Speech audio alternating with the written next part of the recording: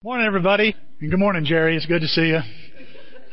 Good to see everybody this morning here at Greater Alton Church. Probably noticing a few people missing. The young adults are having the retreat, and there's a bunch of them gone out of town. They've been together for the last several days, and so they're worshiping together in the great outdoors, so to speak, while we're protected under the rebar and concrete of a monolithic dome. Isn't that something? So good to be together. Glad you could be. Again, my name's Tim, and glad you could be here with us this morning. If you have a bulletin, if you were lucky enough to get a bulletin, I don't know if everybody got one, but if you're wanting to follow along, we do have some notes that you can follow along with. And if you don't have any notes, we have them in the back. And if you want to put your hand up, an usher will make sure you get a set of notes in case you're wanting to follow along. But there's a few things I want to tell you about before we get started in today's lesson. Again, it's exciting to have a baptism this week. I think that is awesome, and praise God for that. And here's a few things that are coming up. Next week, we're having our Parents' Day, of course. You saw that with our bugs. They're having a great time back there. And parents, this is your chance to go back and kind of spy and see what's going on with your kids as they wrap up Metamorphosis. They'll be starting another series shortly after that. And as well, tomorrow, or August 17th, that evening, we're going to be looking at we're going to be together at Wood River Aquatic Center as we just have the pool to ourselves. And hope you'll be thinking about who you can bring to this. We had a service in the park at Hartford Park, and we all invited, and hope you'll think about who you could bring to this. It's a great chance for your friends and family to meet the rest of us. And we promise not to embarrass you too much. We hope it's a safe enough where you can bring your friends to that. And the concession stand will be open at the pool. Also, there's a marriage retreat coming up. We've already got a sign-up sheet, and it's called Meet Me in St. Louis, and we're looking at meeting near downtown at the Pear Tree Hotel or Inn, and you can get more information about that at the Welcome Center. We'll try to have a schedule and everything for you next week, couples, but you can call them direct, and Denise and I, we upgraded to a king-size bed, and it didn't cost anything extra, so it at least didn't cost us anything extra. But if you'd like to, reserve your rooms, you can do that by calling the Pear Tree Inn there on Market Street near downtown St. Louis. But we're going to be looking at things in marriage that are right under our noses, is what we're going to be looking at that weekend. We're going to have just about 3 or 4 sessions together, and also eat at the Spaghetti Factory. Going to have a good time there Saturday night. Also, there's another thing coming up that I really want to hope you'll all make plans for, and that is our church seminar. We're having a church seminar on September 20th, and we're looking at aiming with purpose. What's the target on Sunday mornings? What are we trying to accomplish on Sunday mornings? And we're going to be looking at that and in detail as to what do we try to do here at Greater Alton, and for all of our members here, we want you to be aiming with purpose. We have God give us a purpose, and there's a purpose for Sunday mornings, and we hope you'll join us. Mark that September 20th. It'll begin at 9 a.m. I think there are only 3 sessions, and we don't want anyone to miss them. That's about all I've got. I think that's about everything. Again, it's good to have you with us. If you're a guest here for the very first time, you can get a free CD of today's lesson. I would suggest, if you're about to hear, you're going to hear this lesson, why not get a free CD of last week's lesson if you didn't get it. I found it to be very helpful for me personally, and a lot of you have given me lots of feedback about it, and hope you'll check it out. You can also listen to it, I think, on a podcast, whatever that is. I'm way behind the times. On our website as well, you can download that on your smartphone or a computer device. We're in a series called Identity, and we've been looking at this idea of making a positive ID. The theme this year is "I'm yours, Lord." Well, who am I? If I'm saying I'm yours, Lord, who am I? What is my true identity? Because you can really, a lot of people sometimes can make a mistake with their identity. Let me give you an illustration, a cartoon I'm hoping that we've got up here on the screen that'll kind of help you here. Here's a guy pointing. He sees a fin out of the water. He thinks, it's a little cute little fish. And in reality, here's what happens. I don't know if that ever happened, but this guy's making a costly mistake. You got to imagine, got to admit. And Identity can be the same way. Figuring out who we really are. Do you know who you really are? A lot of people are mistaken about who they are. They try to get their identity, to try to figure it out. They try to get their identity from people, from their friends, from family. They try to get it sometimes by what they do, their accomplishments. They try all kinds of ways to figure out, why am I here? Who am I about? What is my true identity? And they come up short. There's a lot of confusion. A lot of confusion in our society as to all kinds of ways we identify ourselves, whether it's gender, sexuality, or personally, spiritually. We struggle with this idea of, who am I? Why am I here? And since we're saying to the Lord this year, I'm yours, Lord, I thought it would be a good idea for us to look at, well, who am I? Who am I? Who is the person that's offering themselves to God to say, God, do whatever you want? Well, I looked in the Bible and I found a guy by the name of Moses who had an identity crisis of his own. You read about Moses, right off the bat when he's born, his life is threatened. And he's put in a basket by his mother and father, and it maneuvers, and put in the Nile River, and it maneuvers down the river, so to speak, until Pharaoh's daughter, attendant of Pharaoh's daughter, and Pharaoh's daughter herself find this baby. And they realize it's a Hebrew baby. And instead of turning it in, because all Hebrew babies were to be killed, males especially, they keep the child and raise the child in a palace. And we know Moses grows up going, I'm Hebrew, because I can see that difference already in just the way I look compared to everybody else in the palace. But he also realizes, this really isn't his home. He's adopted. And he begins to ask himself, he begins to think to himself, who am I and where did I come from? And we find, as you read the book of Exodus, he gets involved in a skirmish, kills an Egyptian, runs for his life,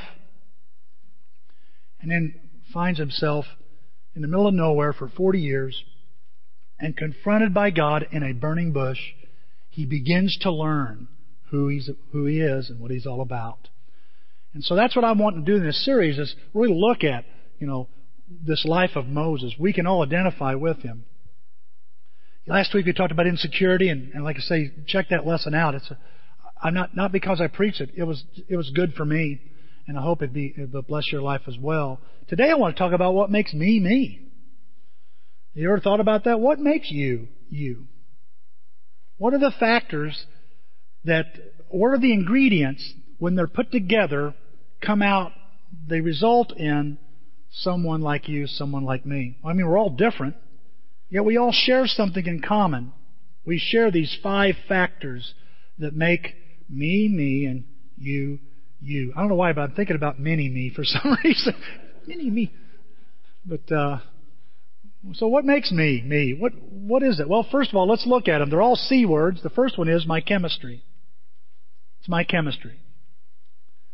It's my body, the way I'm made. I'm a concoction of, genes, DNA, chemicals, physical. Look what the Bible says here in Psalms 139. The psalmist said it this way: you are the one who put me together inside my mother's body. After he said that I am fearfully and wonderfully made, and he gets his identity, the psalmist says, I get my identity from you. He says, well, one of the ways I know my identity, Lord, is you put me together in my mother's body. I'm in chemistry. I have a chemistry. I have a certain height, a certain color of hair, a certain eye color.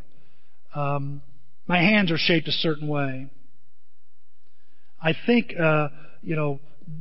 whatever it is, the chemicals that makes me think sometimes certain things and do certain things, feel certain things. Moses had all that. Moses realized he was a Hebrew, Middle Eastern male Hebrew. And he also noticed something else about his body, and that was that he had some kind of a speech problem. He noticed that in his body, his makeup. You see, the most basic level that identifies you is biological. Now I'm talking about the genes, the DNA that God has given you, and only you. No, I'm fine. Thanks, Gary. Little frog in my throat, but I'm all right now. And so you see this, you see that, he's a certain height, a certain build, you look in the mirror, and I don't know if you're like the psalmist and say, wow, I'm fearfully and wonderfully made. Or do you look in the mirror and go, wow, I'm kind of scared because of the way I'm made? Or I don't know how it is for you personally, but you're stuck with this body. I'm stuck with this body. Why am I bow-legged? Why do my ears stick out? Why is my eyes hazel, my hair brown? My brother's is red, blue-eyed. My older brother's red-headed, blue-eyed. My mom's red-headed. Am I adopted? What happened here?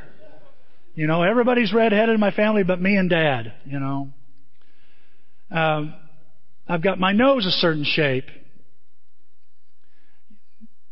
Just the way this is me. This is part of me. This is what identifies. When somebody says, look, there's Tim, they don't point at somebody else. They don't point at Brad Pitt, I guarantee you. They point at me and go, or they point at you and say, that's you. This is your vehicle, so to speak. Whether you're a Dodge or a Plymouth or a Ford, I feel more like a Ford, fix or repair daily. That's how I feel. This is our physical makeup. Because of your chemistry, some of you here have higher thresholds of pain than others. Some of you here can give birth to a baby and not even let out a whimper. While I, just thinking about it, cringe in fear and, a bee sting or the thought of somebody giving me a shot. Oh, I faint. And I have fainted before at the sight of a needle. Because of your chemical and my chemical makeup, some of you are allergic to things, whereas others are not. Some of you can't be around strawberries or peanuts. I can be around peanuts. Thank you, Lord. Peanut M&Ms. Oh. I get it.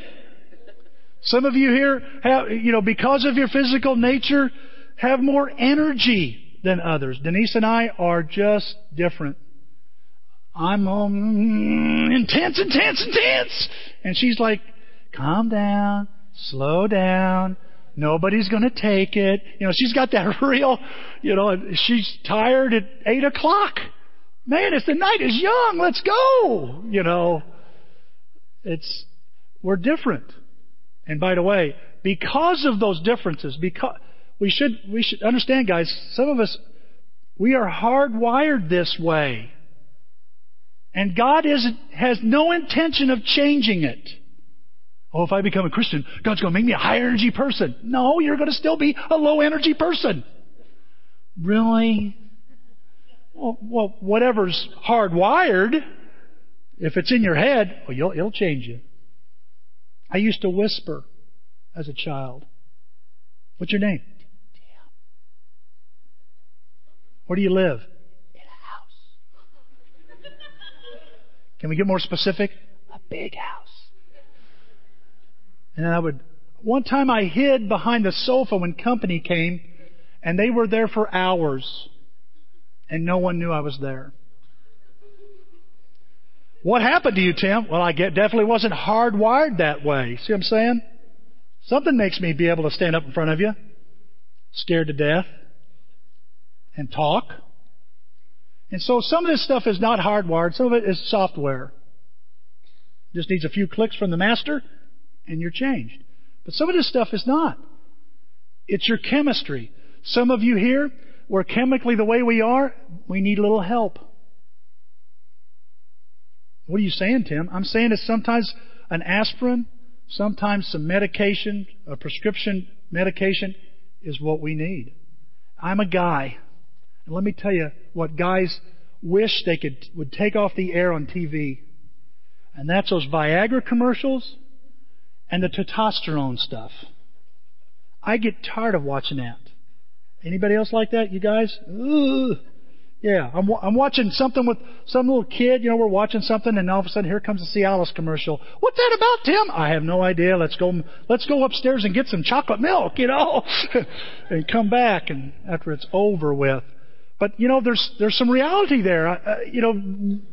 These things chemically, we have chemical deficiencies, and it's a fact. Now, I'm not a big guy on medication. It's not because of any kind of religious conviction. It's because I grew up in a farm in southern Illinois where there was no medicine or doctor within 10 miles. And so I just never have been one of those people to take a pill or take an injection or you got to carry me in a stretcher to get me to get fixed. I get it. Okay? I want you to know that. But I'm learning sometimes some people need medication because their body doesn't create enough chemical. I understand that. By the way, those deficiencies do shape you and I mentally and emotionally. Right? Moses is going, I've got this problem with my lips. I don't think I'm very good at this. Maybe he got made fun of when he was a kid and he was always self-conscious of it. But whatever it was, he had a biological problem and he didn't know what to do with it, and it began to affect him emotionally and mentally, and it affected the way he carried himself and the way he approached life. Now, this is not something unusual. When he was bringing all this stuff up, God said to him in Exodus, He goes, Who gave human beings their mouths? Now listen to this. We saw this last week in Exodus 4. Who gave human beings their mouths? Who makes them deaf or mute? Who gives them sight or makes them blind? If God ever will say, you want to blame me? Bring it. I make people that way. I make people that way. But Lord, it's unfair. No, it's not about your idea of what fair is. It's about my purpose. And I have usage for people that are this way. I'm not interested in changing them biologically. If He wanted to change you biologically, well, He'd make you taller or shorter or whatever. You know what I'm saying? Things that you couldn't control. There's some things you and I are. We're hardwired this way, and God wants you to be this way, and it helps identify you who you are. The Apostle Paul had this issue. 2 Corinthians. Look what he says here in 2 Corinthians. It says here, so that I would not become too proud and too proud of the wonderful things that were shown to me, a painful physical problem was given to me. I think one translation says, thorn in the flesh. And look, it says, this problem was a messenger from Satan. Do you think he enjoyed having his physical problem? It's from the devil, I tell you. That's what he's telling them. Sent to beat me and keep me from being too proud. It's a physical issue that's affecting him mentally and emotionally. Make sense? So sometimes one of the ingredients we have that identifies us is chemistry, our body, the physical part of us. Number 2 is my connections. They have a lot to do with making me, me. How's that, Tim? Well, my connections are my relationships. And you got to admit, guys, that really has a lot to do. We look at ourselves a lot of times based on what others think of us, especially those who are the most important to us. Am I right? Look at this passage here in Proverbs 13. It says, be friends with those who are wise, and you'll become wise. What's he saying? You have this kind of friendship with people, this is what you become. Choose fools to be your friends? Yeah, you get the picture, right? You end up in trouble. Why? Because I'm a product of my relationships. That's why. Moses had relationships, lots of them, and they shaped his identity. Some of his relationships he had no choice in. Parents, brother, sister, no choice in those. He didn't get to choose Pharaoh's daughter to raise him or the attendants to take care of him. He did get to choose his wife. He did get to choose his friends. He didn't get to choose his father-in-law. Now, you can look at that any way you want, okay? He didn't get to choose the in-laws, did he? When we get married, we never think about the rest of the family that comes along with the package, am I right? Oops. That could be good. It could be bad. I don't want my sons or daughter-in-laws to comment. I'm just saying that that's a fact of life. But studies have shown that how you see yourself is largely determined by what you think the most important people in your life think about you.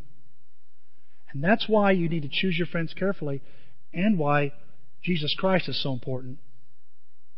Why this person is more important than any relationship you have, because Jesus will tell you the truth, but it's always out of love. He isn't interested in criticizing you. He will critique you. But His interest is out of love, not out of putting you down, but bringing the best out of you. His love is unconditional. Warts and all, He loves you. And He wants to change you. Now, when we're talking about connections, I've got to say something about disconnections here. Because I've learned that what makes me, me, is not only the friendships and the relationships I have, but the relationships and friendships I refuse to have. Let that sink in a minute. Sometimes disconnection identifies me. If connection identifies me, then you can be sure disconnection will define you as well. What do you mean, Tim? I'm saying that sometimes, because relationships are so messy, because we're sinners trying to get along, we hurt each other. And the tendency to do is to pull back, huh? I'm not trusting anybody anymore. I talked with a brother in Christ a couple of weeks ago, and revealed to me that he'd been sexually abused over and over and over and over again. And as he's telling me this, he says to me, Tim, I think that's why I have trust issues. Yeah, I'm sure of it. And he says, that's why I disconnect. I don't get too close, because I got hurt by my closest relationships, and I don't want to go through that again. So what do we do? Well, we tend, and by the way, that's not just for that brother, it's for a lot of us here, huh? We get hurt and we disconnect. We back up. We put some distance between us. And the thing is, guys, we need relationships. You and I are made for relationships.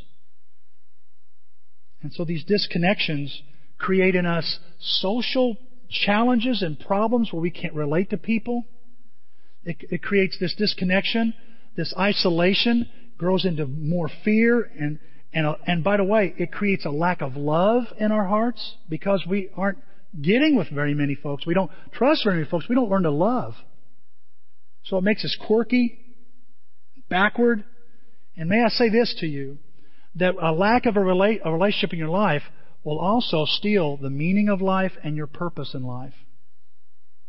Because you have no moorings. You have nobody to kind of help maneuver you through that. That goes with God, a relationship with God, a connection with God, and a connection with His people. My connections have had a big impact on my life. And they've had a big impact on yours. The friends you choose, the relationships you've had, the people of the past, and the people you will know. Number 3, my circumstances make me me. It's a factor. What do you mean by circumstances? I'm talking about the things that happen to me. These things that happen to me also form my identity. Solomon is sitting there scratching his head trying to figure out the meaning of life. I don't know if you ever read the book of Ecclesiastes, but every time we go through the daily Bible and we get to the Ecclesiastes, it's a very confusing book because Solomon objectively says, I'm going to try to tackle what's the purpose of life, what's the meaning of my life. And so he tries everything. Nothing he refuses in his life. He's going to figure this out. And one of the things he comes to is circumstances. This topic of why do bad things happen. And look what he says here out of frustration. Sometimes something useless happens on earth. What's he saying? Sometimes something unfair happens on earth. Something I can't quite reconcile and figure out in my mind. Well, what is it, Solomon? Well, bad things happen to good people. And good things happen to bad people. What's that all about? Where's the justice in that? Where's the fairness? In fact, I think one version of the Bible says, it's not fair. It's not fair that it's like this. Many of you here, all of you here, have had things happen to you that were bad, and you weren't the problem, you weren't the cause of it. You were good, but it happened to you anyway. Why? That's so unfair. I thought if you did what the Lord wanted, if you were a good person, good would follow. Well, generally speaking, that's the case, yes. But it doesn't insulate you and I from something bad happening.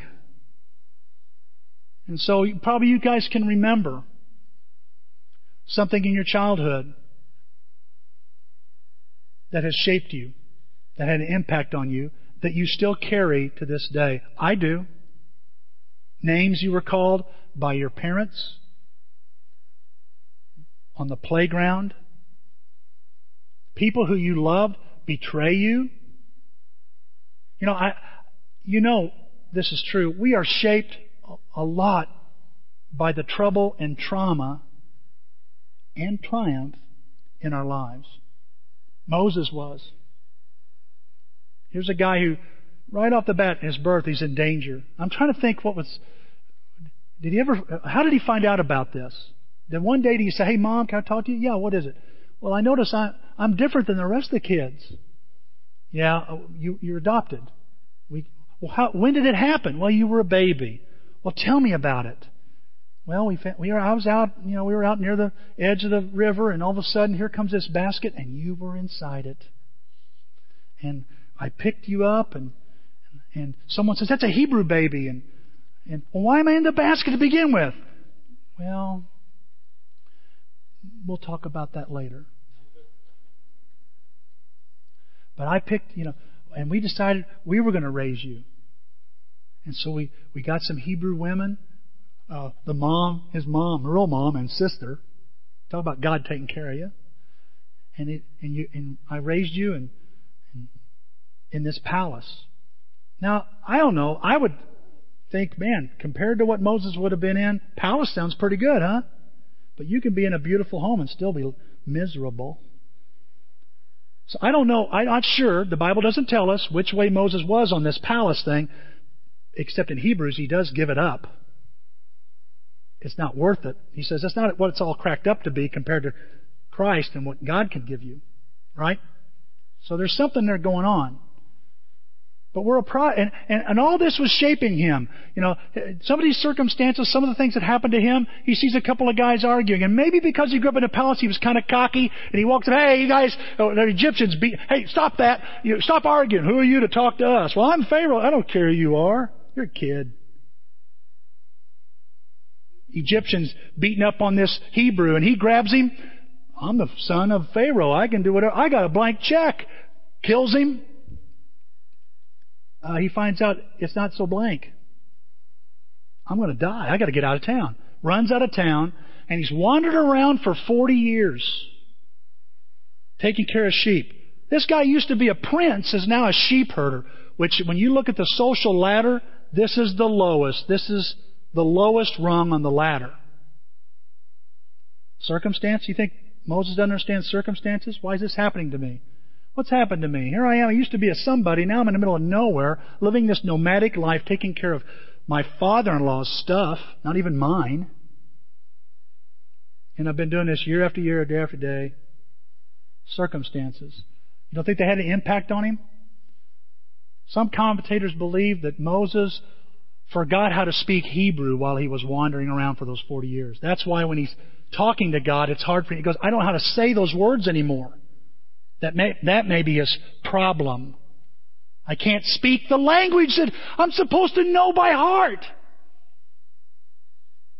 Circumstances. They shape him, and they'll shape you.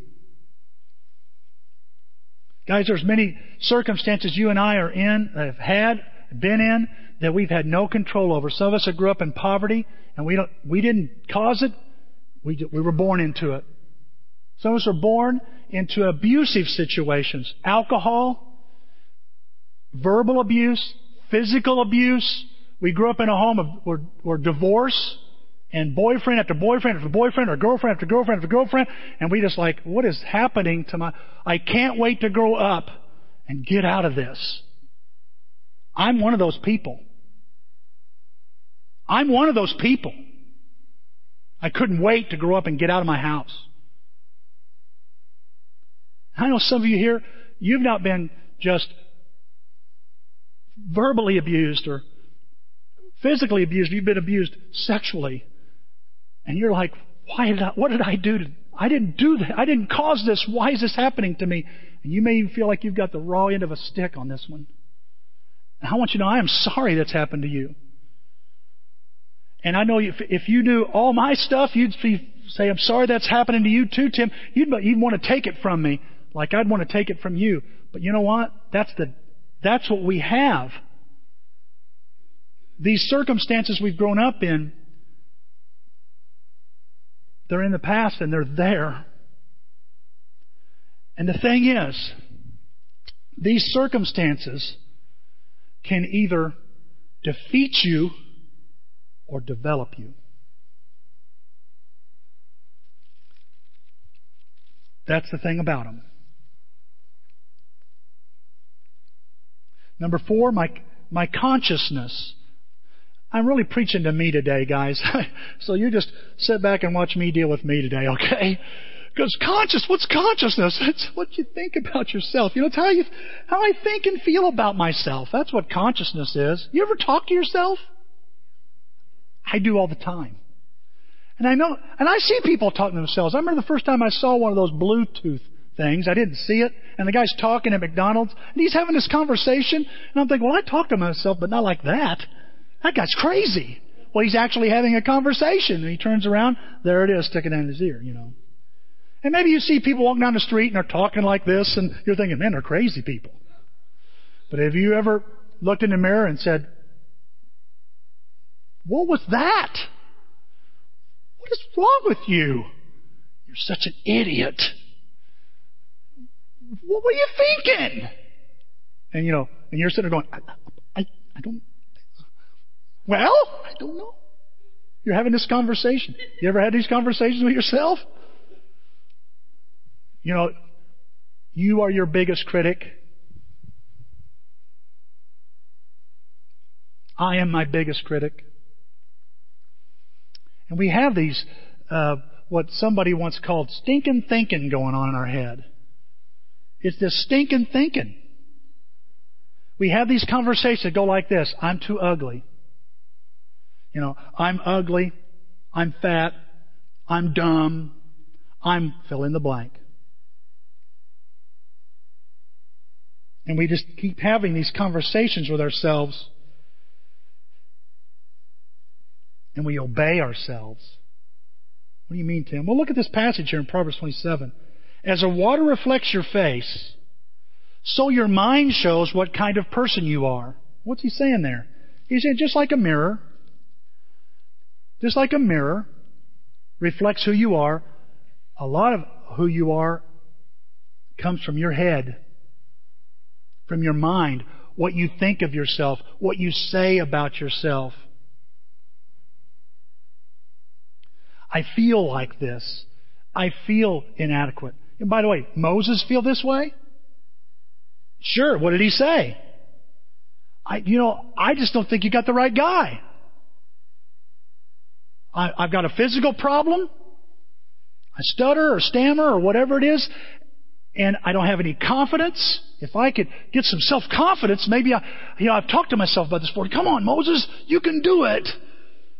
But I just can't seem to muster it.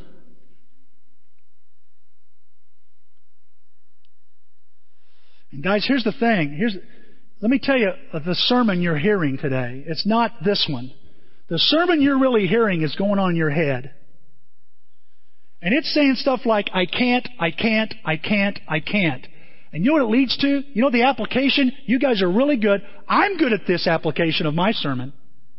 The one I have in my head, it's entitled, I Can't, by Tim. And it's every day.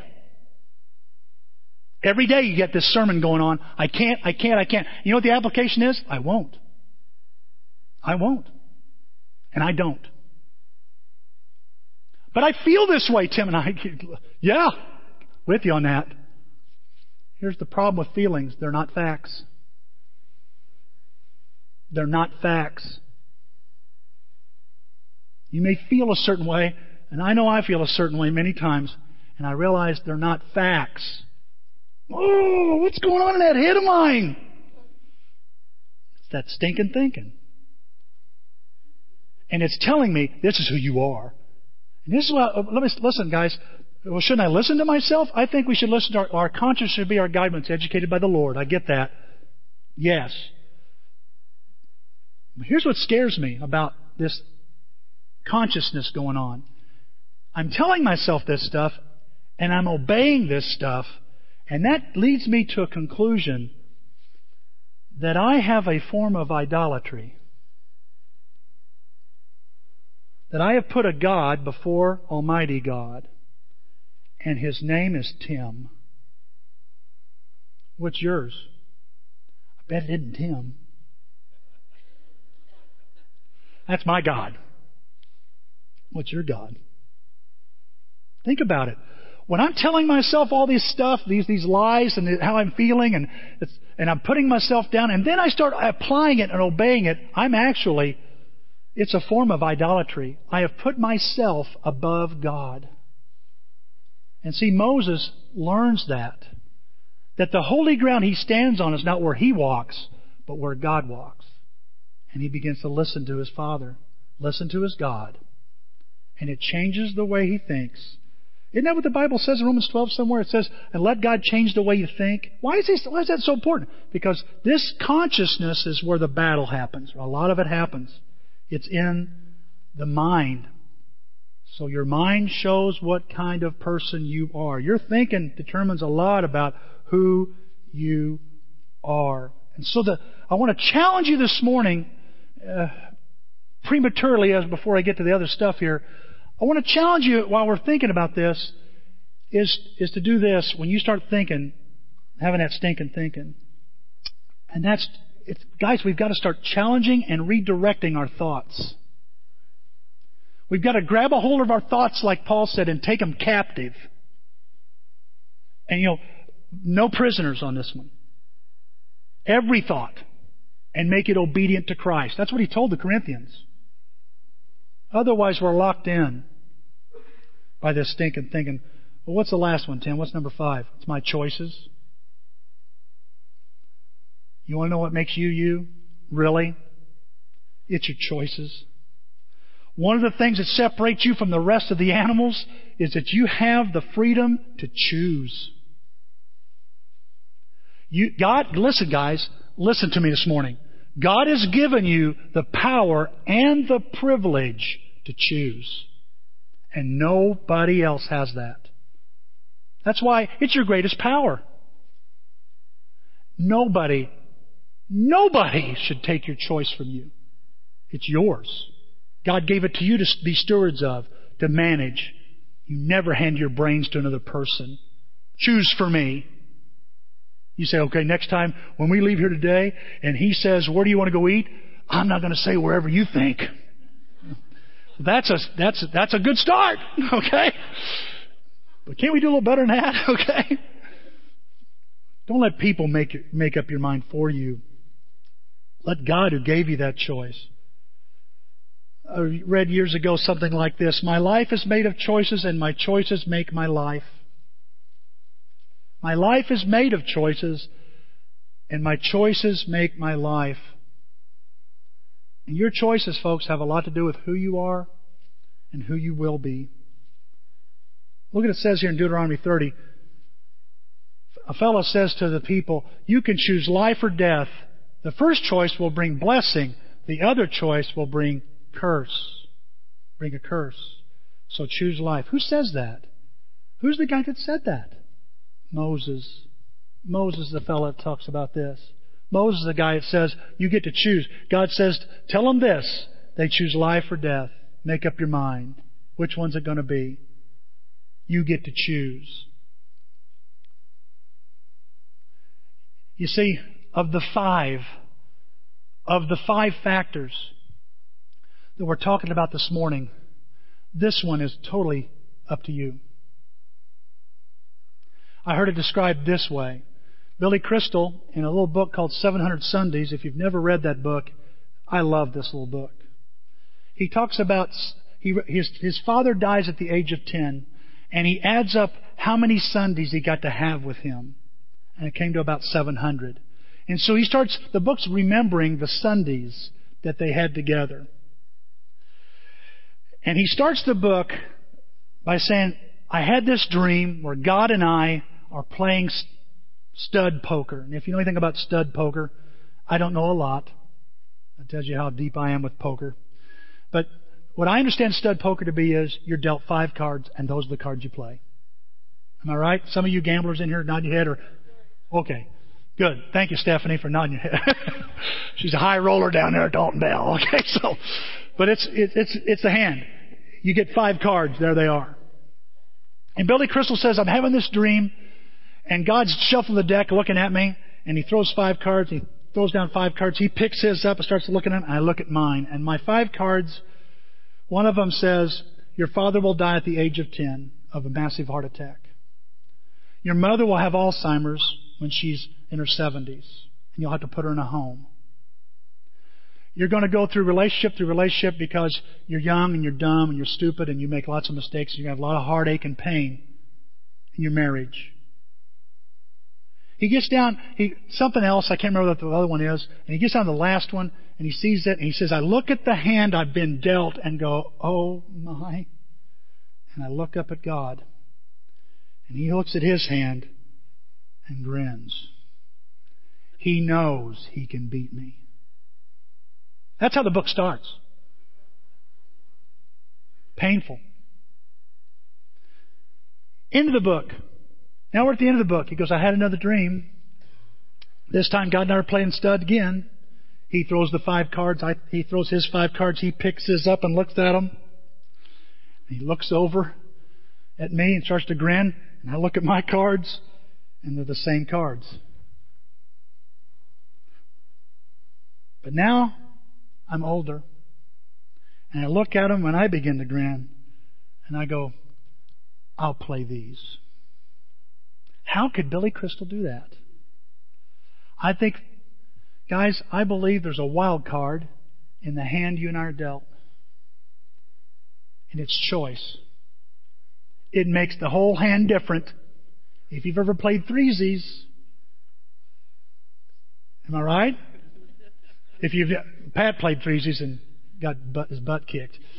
But no, I did not cheat. God this blesses the righteous. I don't know how to tell you. But if you ever played where there's a wild card involved and you're getting all the bad, you go, and then here comes it changes everything. And I want to tell you, your wild card is choice. God gives you that, and it changes everything for you. What are you saying, Tim? Well, let me give you your choices then this morning. Let me give you some choices that you can make this morning. One is this: I didn't choose my body, but I can choose how to use it. You agree with that? I didn't choose this body. I didn't choose 6'4" and brown hair and crooked teeth and ears stick out and this voice. I'd love to have a much deeper baritone voice. My toes are as almost long as my fingers. You know, there's things that I look at my body and go, wonderfully made, creative. I'll give you that. And I'm stuck with it. And if I see some problem where, I'm shy or I'm not smart enough, I just don't have that figured out, or I'm not strong enough anymore, but I still can choose how to use it. I can still choose how to use it. Look what 1 Corinthians 6 says. You've been bought with a price. You've been bought and paid for. So honor God with your body. Paul tells the Corinthian church clear across the board, hey, you've been bought with a price. You've been bought and paid for. So that choice you didn't make, God made. Here's your choice. Honor God with the rest of the time you have on earth. What's that mean? Does that mean going to the doctor? Yeah, I did. Does it mean exercising? Yeah, I don't. Does it mean eating better? Yeah, I do. You know what I'm saying? Why should I take care of myself? So God can use this body. There's some things, guys, I tell you, you're going to get, your body has a certain DNA for cancer, leukemia, heart disease.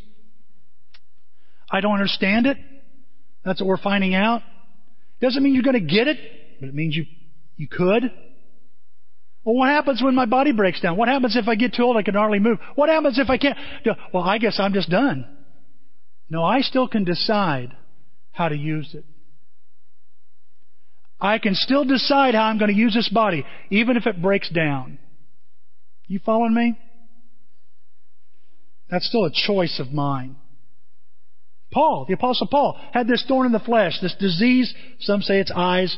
Maybe it's his way he could speak. I don't know. It affected everything about him. Look what he says to the Galatian church. As you know, it was because of an illness that I first preached the gospel to you. He says, you know what? My illness opened the door for me. And even though my illness was a trial to you, what's he saying there? Oh, he must have been a handful to take care of.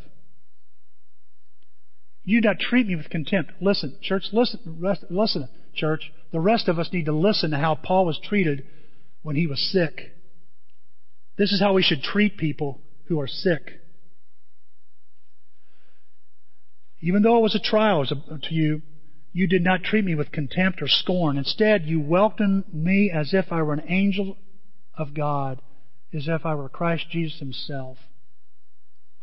What a lesson for us, huh? Paul said, my illness is not going to keep me from talking. In fact, he talked about his chains. He talked about his suffering. One time, when he talked about his circumstance, he said, the whole palace guard knows about the gospel because of what's happened to me. It's actually served to advance the gospel. Now, it wouldn't have advanced one step if Paul would have said, I'm out because I'm ill. But Tim, I can't do what I could do when I was healthy. I don't think you're required to do what you used to do when you were healthy. Maybe it's something different.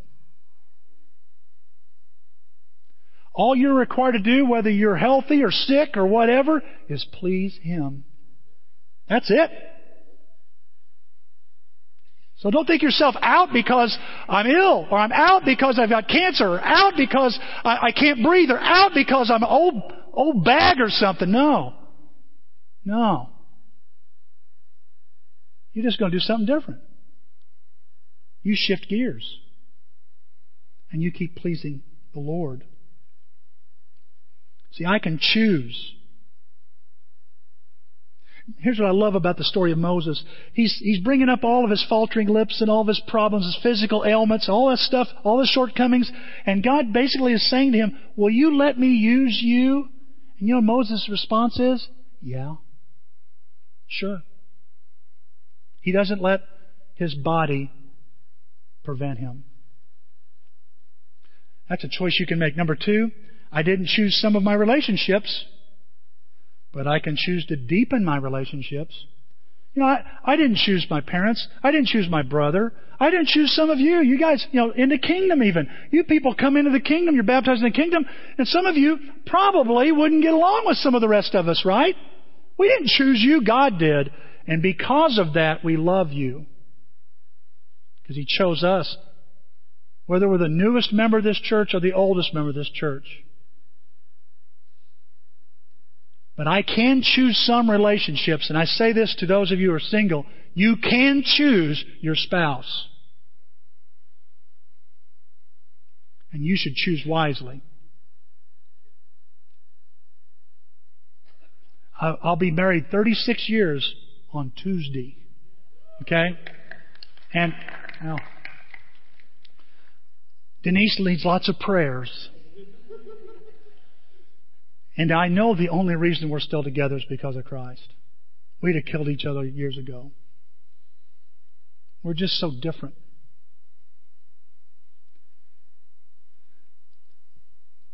I wish I could tell you we chose wisely based on Christ. But Christ was not in our choice. Not that much. Yeah, I became a Christian. What she chose to do was lead me to Christ. And we got married as 2 Christians. I know some of you don't like to hear the word lucky. I'll just say God intervened. And I'm glad. I'm fortunate. Right now, whatever relationship you've got, right now, on both our sides of our family, Gil and Dodie's side, it's a mess. We have relationships that are just all in a mess. And I don't think we're the only family that has that going on. And yet, she and I can choose, just like you, to improve those relationships.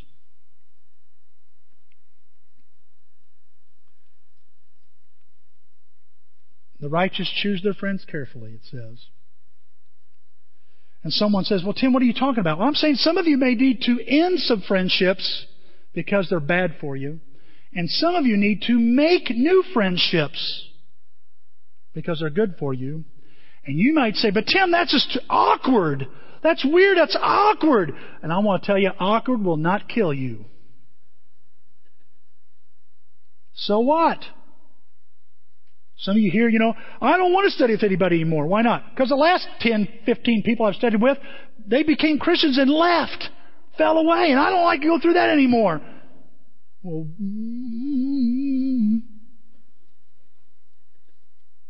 they killed Jesus. They killed Jesus. What are you expecting? Well, I'd like to see some people stick around. I agree. Taking yourself out of the game is not going to make it any better, folks. No, we choose to deepen those relationships. We choose to love people. I'm afraid. Love casts out all fear. Loving one another and loving others. Tim, you don't understand. When I'm in a room somewhere and I see all these people, I just wonder what they're thinking about me. They're not thinking about you. Who are they thinking about? Themselves. They're thinking about what you think about them. Now see, love takes the focus off ourself and puts it where it ought to be. That's why Jesus could die on the cross and say, I'm doing this out of love. And He was so secure and so sure of who He was and what He was doing. And what would be refreshing, church, is next time you're in a group of people, don't think about how you look. Don't think about yourself. Think about how you can love someone and help someone. They're waiting for somebody like you. I can choose to deepen my relationships. We can't got even time to look at Ecclesiastes 4. Let's go to 3. I didn't choose my circumstances, but I can choose my response. I love what the psalmist says here. I will praise the Lord no matter what happens. Can you do that? The psalmist David says, I've chosen to praise the Lord no matter what happens. See, I can choose to trust God no matter what happens, whatever the circumstance. I still have that choice. And believe me, that choice changes that circumstance into an opportunity. That's what Moses did. He chose not to be mistreated, it says. He chose to look at the reward that was going to be given to him from the Lord. It says that he persevered. He chose to hang in there. It says that he kept the Passover. He chose to keep God's commands in his circumstances. And because he trusted the Lord, God could use him. I love this passage here in Philippians 4. Paul says, it's never quite thought about it like this. Look what he says. I have learned to be satisfied with what I have and with whatever happens. I have learned the secret of how to live through any kind of situation. Would you like to be able to do that? Christ is the one who gives me the strength. He's the one who gives me the strength I need to do whatever I must do. I choose my response. I don't know what circumstance you're in, but you choose your response. It may have been made for you, but you choose how you're going to respond to it. Number 4, I don't choose what others think or say about me. I can choose what I will dwell on. You guys, you're easy to criticize. I'm easy to criticize. Why is that? Because I'm a sinner. It's easy to pick me apart. And it's easy to pick you apart. And the thing about this I want you to see is being a Christian doesn't insulate you from ridicule. It doesn't insulate you from people thinking awful things and saying nasty things. Why not? Well, you're not perfect and they aren't perfect. That's still there.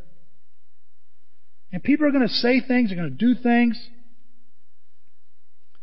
And you know, it's a battle of the mind here, what you dwell on. Look what the Bible says here in Proverbs 4. Above all, be careful what you think. Why? Because your thoughts control your life. Is he saying there's a lot up here? Matters? Yeah. And your thoughts, Tim, have a big impact on your life. What you think about, what you dwell on, Gary and Al and I, we have these discussions all the time. I'm looking for validation. How about you? I'm looking for some way to know, am I a good man? Am I a faithful man? Am I doing the right thing? Let me tell you, your elders here, we wrestle and ache over, where's this church going? And I had somebody say to me this morning as I'm praying with them over this sermon, I'm praying with James Lampley over at the Godfrey Church of Christ. I'm just praying with him. We pray every Sunday over our sermons. We needed it, so we're praying. And he goes, you know what, brother? I got to thinking about something. What's that? You know, we're always looking for validation. I'm like, what? Does he know what we've been talking about? Well, I'm always looking for validation. And so is everybody that goes to church. And Tim, in your effort to look for validation, don't overlook the people that are looking for it from you. They're looking for affirmation from you. I'm like, oh my gosh, you're so right. And see, I said to him, I'm so selfish. I'm so selfish.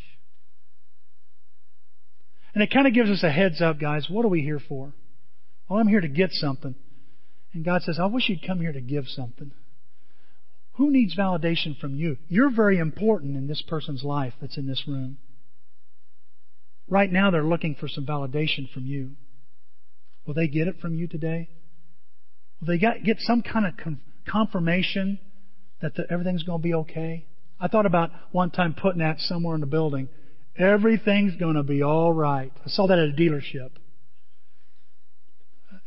I love it. Right? You're driving your broken down car, and the first thing you say, everything's going to be all right. Wouldn't that be? I like that. Does somebody need to hear from your lips, you're going to be okay? You're a Christian. You're a faithful man. I had a guy look at me. Alan looks at me in the eye and says, you love the Lord. And I looked at him and said, I know you do too. Are we faithful? If we're as faithful as all we know to be faithful to. Maybe somebody needs to hear that from your lips this morning. You're a good woman. You're a godly man. It's going to be okay, honey. It's going to be okay, Dad. Why do we do that? Why say that? Because of all the other things that we need to dwell on, all this stuff that's in our heads that we dwell on is these critics. Some of these things we're dwelling on, guys, have never been said. That's what just twists me sometimes. I'm getting all excited and bothered about something that hasn't even been said. Look what the Bible says here. Look what the Bible says here, our last verse here.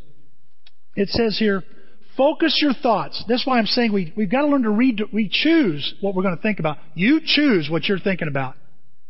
You choose what you're going to dwell on. And the Bible says, since you have that choice, it encourages you to do this. Focus your thoughts on what is true. Is it true or is it a feeling? Noble. Righteous. Is it right or is it a feeling? Pure. Lovable or admirable. Fix your thoughts on some virtue or on something praiseworthy. Where's your thoughts at? Your critics? These phantom people? Somebody that said something years ago on the playground? From your mom or your father? The Bible says you can dwell on that and it'll destroy you. Or you can choose to focus on some thoughts that are a little higher, a little better, that will bring out the best in you.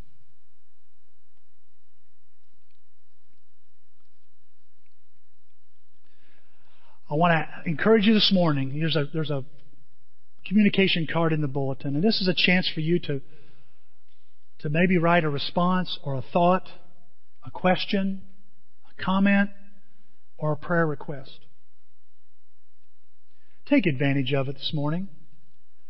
I want to challenge you with this before we pray here, because I'm going to pray, and then we'll have a song and collect those cards, and then or let you have time to write on those cards, and then we'll sing another song and collect those cards up along with our contribution for this week. By the way, those cards, people pray over those cards. They don't just look at them and go, "Ooh, juicy gossip." They don't do that.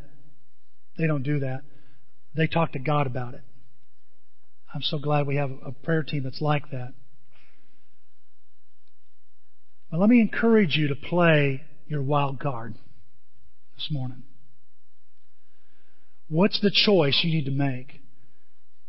Paul said this, it's by the grace of God I am what I am. And I pray you'll play that choice card. I'm going to choose Christ. I'm going to choose the Lord. He's going to be the Lord of my life. I'm going to trust Him in my circumstances. I'm going to trust Him with the body I have. I'm going to trust Him with whatever happens. Whatever people say, I'm going to listen to Him and please Him. Play that card this morning. Please play that card, because that'll make what you've been dealt a winning hand. Let's pray. God, thank You for this morning, Lord. Thank You for Moses and for just the story of Moses, Lord. There's so much in there. And Lord, I just think about the things that have formed me, and we're reminded of the things that form us, that You've made us a certain way, that we're hardwired a certain way, Lord. And we don't say that, we're not wanting to use it as an excuse, but basically to use it as a reason why we're to be what we're supposed to be. And Lord, we also know, Father, that You've made us with connections, with relationships. And a lot of us have had some pretty rough relationships, Father, that have identified us a certain way. And Father, what the great thing about Your church is all these great relationships we can have in the kingdom that can change our identity, Father. That can help us have a healthier ID. Oh, Father, thank You for the circumstances. You work in all circumstances. And Lord, even in the ones I don't see and I didn't choose, Lord, You want to use and You want to choose to use. And help us, Lord, let You use whatever circumstance. Turn it into an opportunity. Help us choose to trust You no matter what happens. Father, this stinking thinking we have in our brain, it's like somebody living rent-free in our brain. Father, I pray we will evict these critics, that will kick out these thoughts that are doing nothing but stifling us and keeping us from moving forward as a Christian and as a church. We look for security. We look to You for security. We don't look for it inside. We know it's not there. We don't look for it in other people. We know it's not there. We know it's not in a car or a job or a position or a pleasure. We know it's at Your feet. We come to You and ask You, Father, to help us overcome this stinking thinking that just haunts us and hassles us and keeps us from being what You want us to be. And Lord, I pray that we'll just make these choices today. Would You help us make these choices, Father? To not leave, Father, this place without choosing You. We pray in Christ's name. Amen.